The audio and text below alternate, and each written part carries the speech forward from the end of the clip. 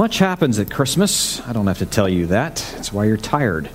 Much happens at Christmas. There are parties, there are gatherings, there's decorating, there's traveling. Some of you may have to look around the room and ascertain that some of you have traveled, to be sure. Others of us perhaps have some travels coming up. Maybe you are the recipients of some guests in your home, if not today, maybe in the coming days. Obviously, in the shopping, the giving, the receiving of the gifts, there's a whole lot that happens at Christmas. What's it about? What is it all for? What is it at the center, the core of all of this? If we're not clear on that, we really have missed a whole lot. And it really is everything that we've been singing about thus far. I hope, just a quick aside, not to rabbit trail on you, but I do hope that perhaps we've got at least 2 songs, maybe 3 left in the schedule for tonight. Pay attention to what we're singing. Let the shock value of that, the things that are coming from your lips, that you're singing, and if you want to, this is a great exercise from time to time, just stop singing and just listen to what the people around you are saying. And let that kind of course over you just a little bit. May this hit us afresh. Well, okay, so what is this about? This is about the birth of Jesus. This is about the coming of the King of the kings, the Lord of the lords, the long-awaited Christ, the promised Messiah. This is God. God in the flesh. This is the creator, sustainer, upholder of all things, wrapped in swaddling cloths and lying there in a feed trough in the most humbling, we would be better to say, humiliating of circumstances. This is a wondrous event. We're speaking here of the birth of Jesus. Think back to, I can't say I think back to my own birth. That would be a little exaggerated. But what I know about it in July of '67 was that President Johnson did not come visit. Queen Elizabeth did not come visit. Yes, she was queen back then too. The king of the day, Elvis, he did not show either. There really was not a lot of fanfare when Richard Schwartz arrived on the scene. Rarely is there, frankly. Nor should there be. And there certainly wasn't a whole lot going on then. It wasn't as though the greats and the powerful and those who had the control, in an earthly sense, in their hands at the time. There was no great response from the great, is what I'm trying to say. Not at all. Nor should there have been. Jesus shows up, and on the one hand, nobody notices. But on the other hand, you have to say, everything notices. It's an interesting tension there. I'm not going to read the text that was just read from Matthew 2 again. We did just read it. That's where I want to drill for just a few minutes here tonight. In particular, the star. The star and how all creation took notice when its creator showed up. Before we go any further, let me pray. Lord Jesus, Lord Jesus, Savior, King, matchless one, Christ, Messiah, God, Lord Jesus, we ask that you would please give us in this moment ears to hear. What's really great in many respects is that so much of what we've been reading and singing is so familiar to so many of us. What's really bad is that it's really familiar. And we can all become numbed to this. we really, really need your help to hear these things afresh tonight, that they would go deeper than they otherwise could without your work in our hearts. You, the one who came for the likes of us, who for whatever reason has us here in this room or watching online in this moment. You have all of this in your hand, us in your hand, this moment in your hand. Somehow, the one who has all those things in his hand was there in that moment, that night, lying in a manger. The smallest of hands. We ask that you would help us here, we pray. Contemplate and live out of these things perhaps as never before. We pray in your name. Amen. There is so much here in Matthew 2. Matthew 2, verses 1 to 12. And if you just kept reading, so much here. So many topics that you could really spend so much time on. The Magi, right? Not kings, just so you know. Magi, magoi, the Greek word there. They were astrologers, astronomers, wise men. That's a whole other sermon. It's a whole other study. Who are these men? What's going on there? Herod, this king, and his tyrannical rule. Such history there with this man, and he's such a prominent figure in the drama as it's unfolding. There's so much to be said there. We're not going to talk about it. Those characters in the story. We're going to talk about a star. The star that Matthew is mentioning here. Now, unless you've been under a rock the last several days, you should have heard something about this thing that I think it was Kepler actually some 800 years ago called the Great Conjunction. Okay? That's this deal earlier this week where Jupiter and Saturn, from Earth at least, look to be 1 degree smaller than the width of your pinky. They're up in the sky. Extraordinary. You know, when I looked at it with my naked eye, it looked like just one bright light, but, I got the binoculars out, and some of you had telescopes. That's great. I'm envious. But, so you looked at that, and then you saw 2, and perhaps you saw some moons, and it's just astonishing. And here's even more astonishing. Though it looks like it's the distance of your pinky, they're still millions of miles away from each other and from us. Extraordinary thing, this alignment of Jupiter and Saturn. Last time it happened was 400 years ago, but from what I gather, because of the position of the sun, nobody on Earth could really see it. So then you have to go back 800 years ago to the last time that this was seen. And in the press and in the news, this thing has been labeled, this event, the Great Conjunction, some of you have heard this, it's been called the Christmas star, right? And there's actually maybe something to that. I'll get to that here in just a minute, okay? A lot of conversation, a lot of speculation. There always is about the Magi, Herod, the star. There's such rich history there, and it ties in very well with what we see here in Matthew. But when it's all rightly understood, when it's all rightly sifted together, it tells us something about Jesus' rule.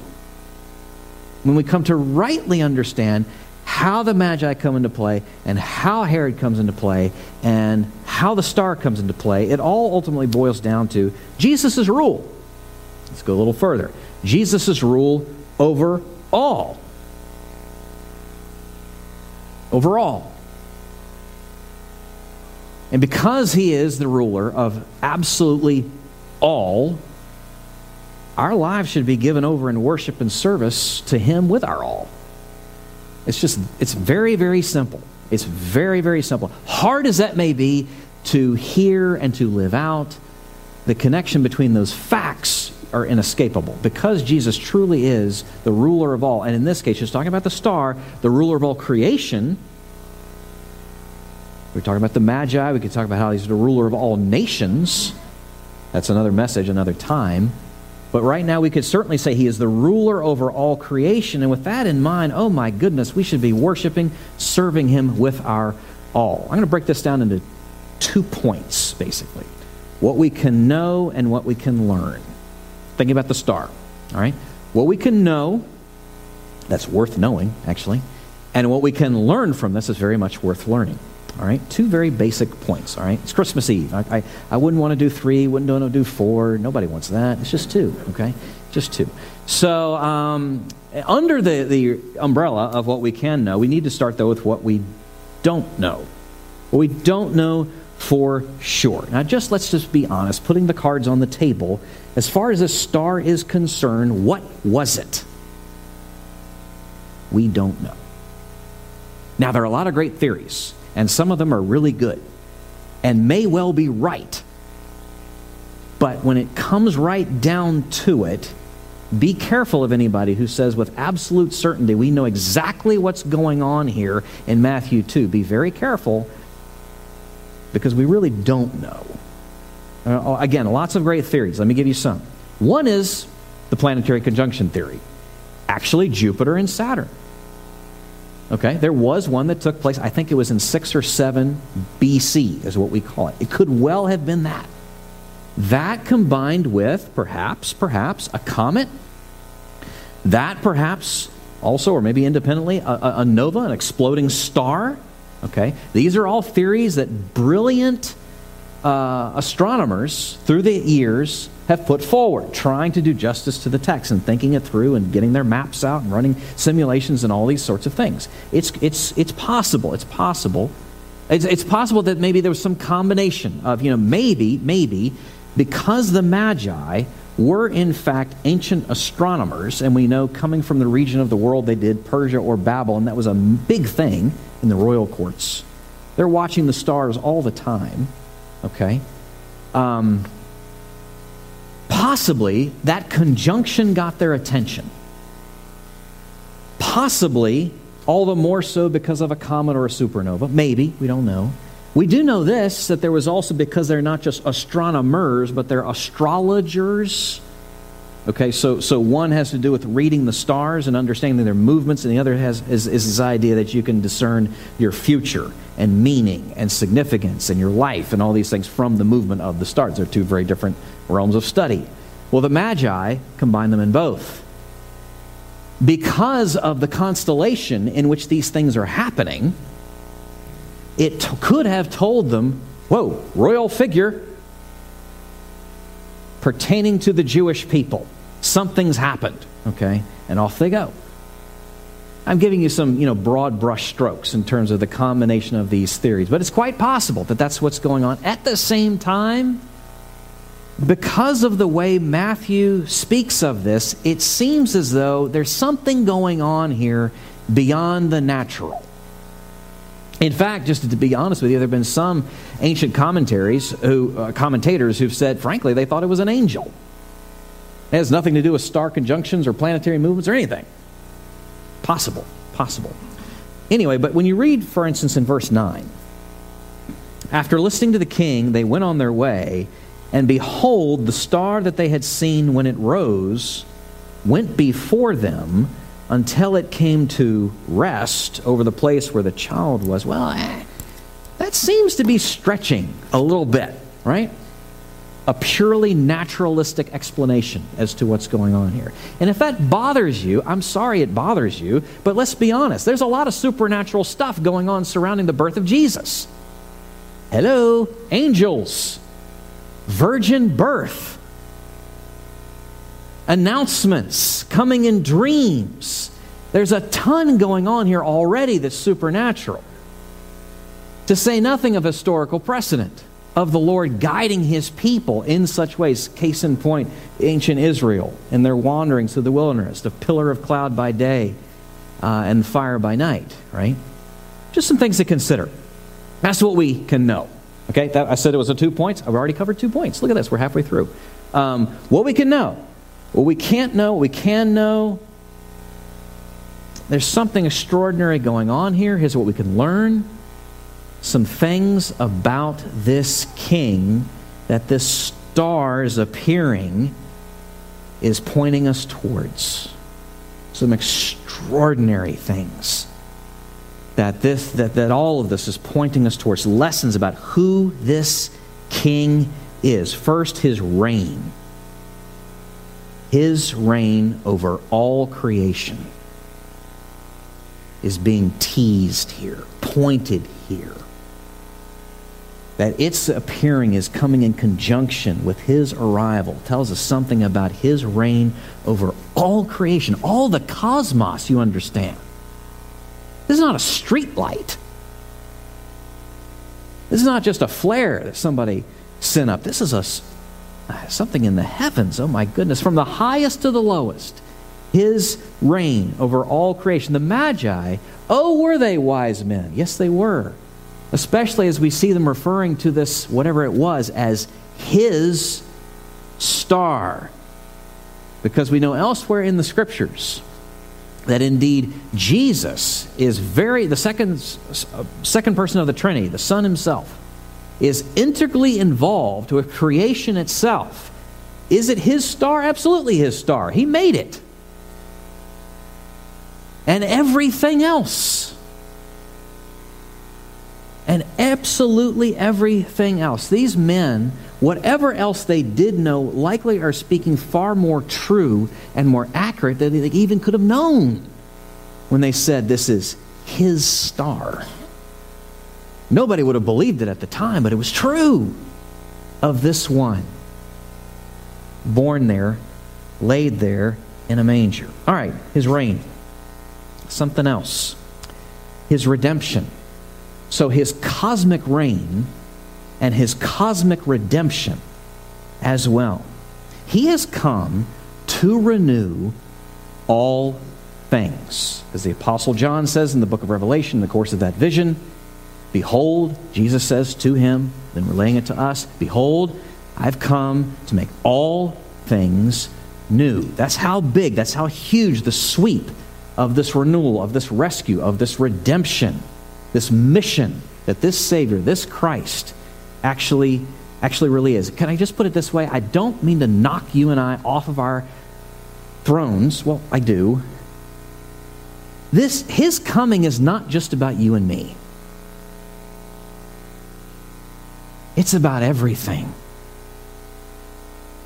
It's about everything. Absolutely everything. Think with me when you hear the prophets, the Old Testament prophets, anticipating his coming, speaking of, as a consequence of his coming, rivers flowing where there was once nothing but desert, gardens flourishing where once there was nothing but drought.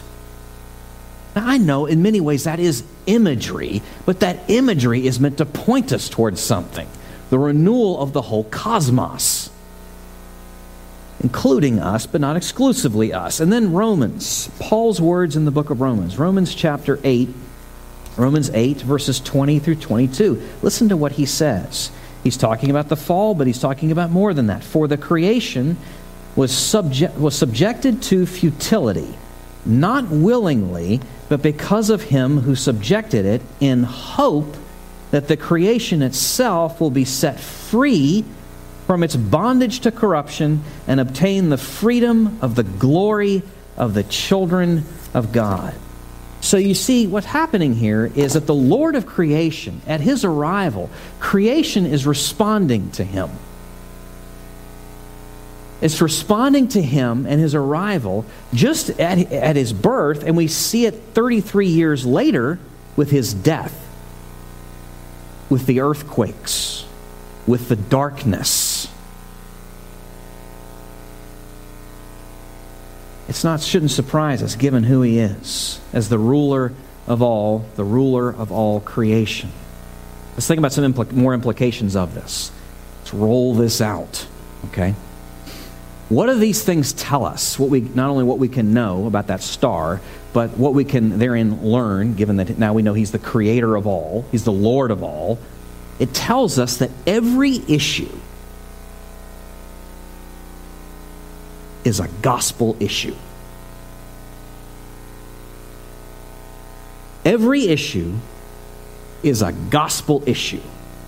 Nothing is outside of his control, and nothing is outside of his concern.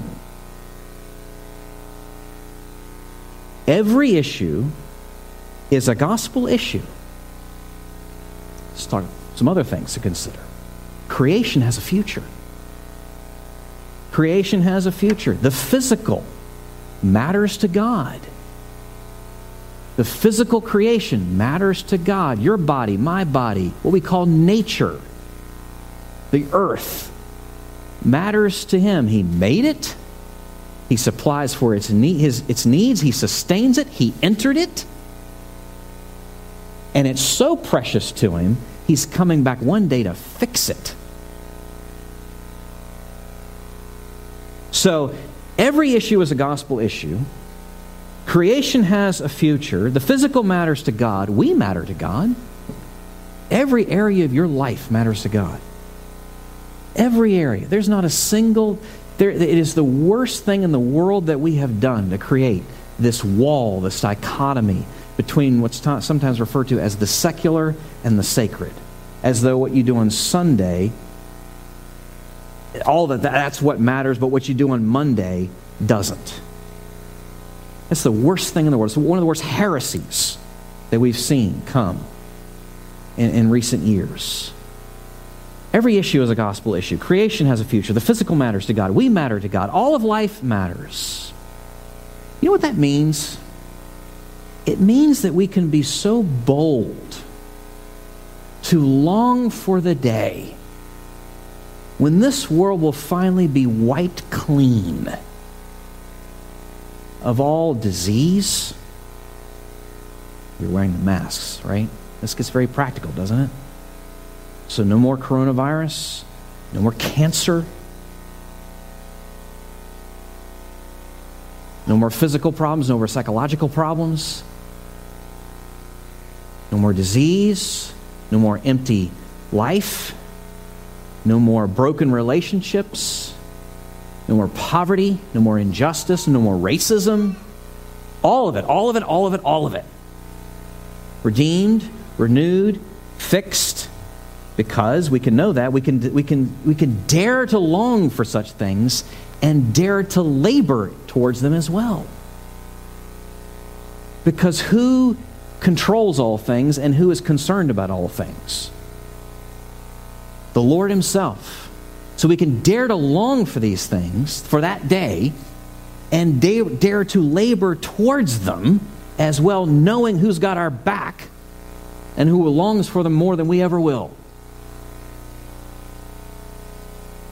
How did creation respond? Think with me.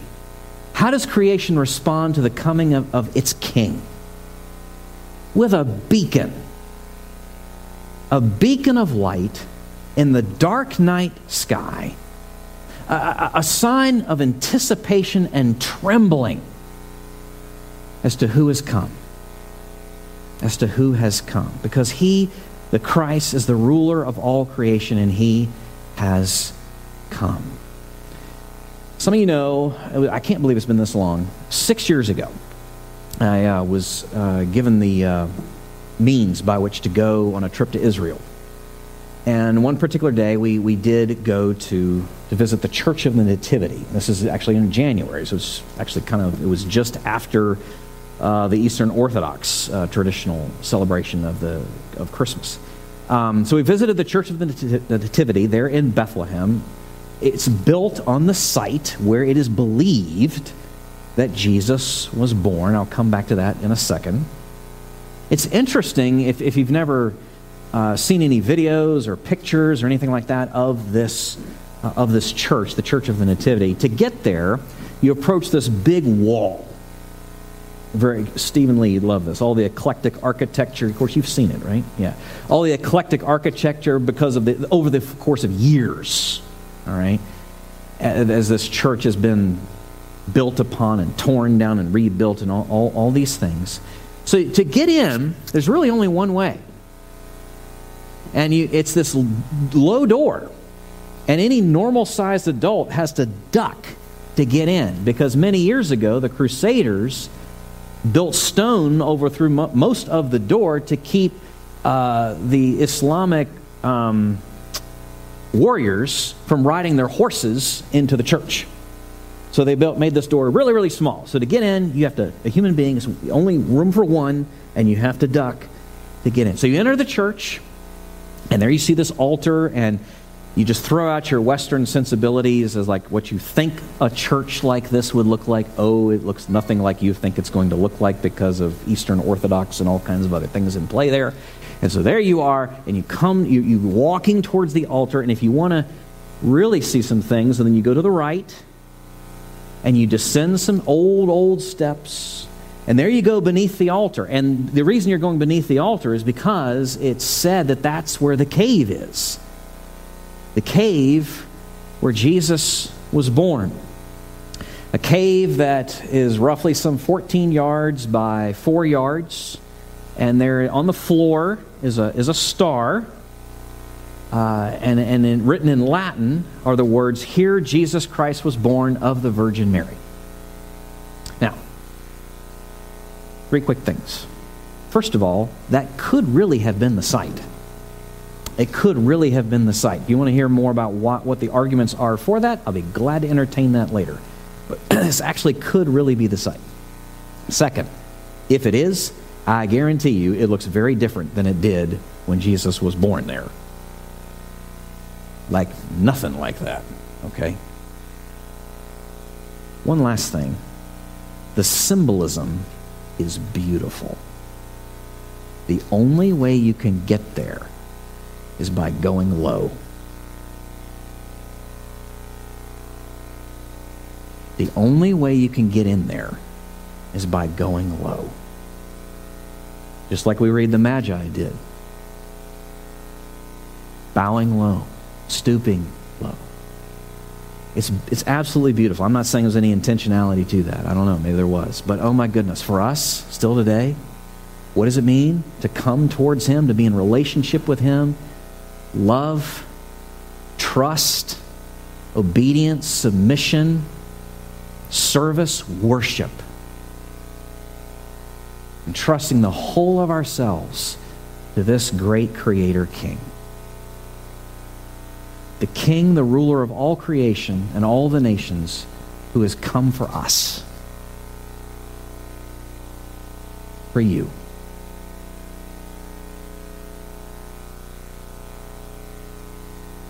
For you. Let's pray. Lord Jesus, thank you. Thank you for coming for us. Thank you for the extraordinary reality that we were talking about here. This passage, this glimpse into what happened in time and space. Yes, long ago, with implications for us right now. Oh, we pray that you would encourage and embolden us in these things. Amen.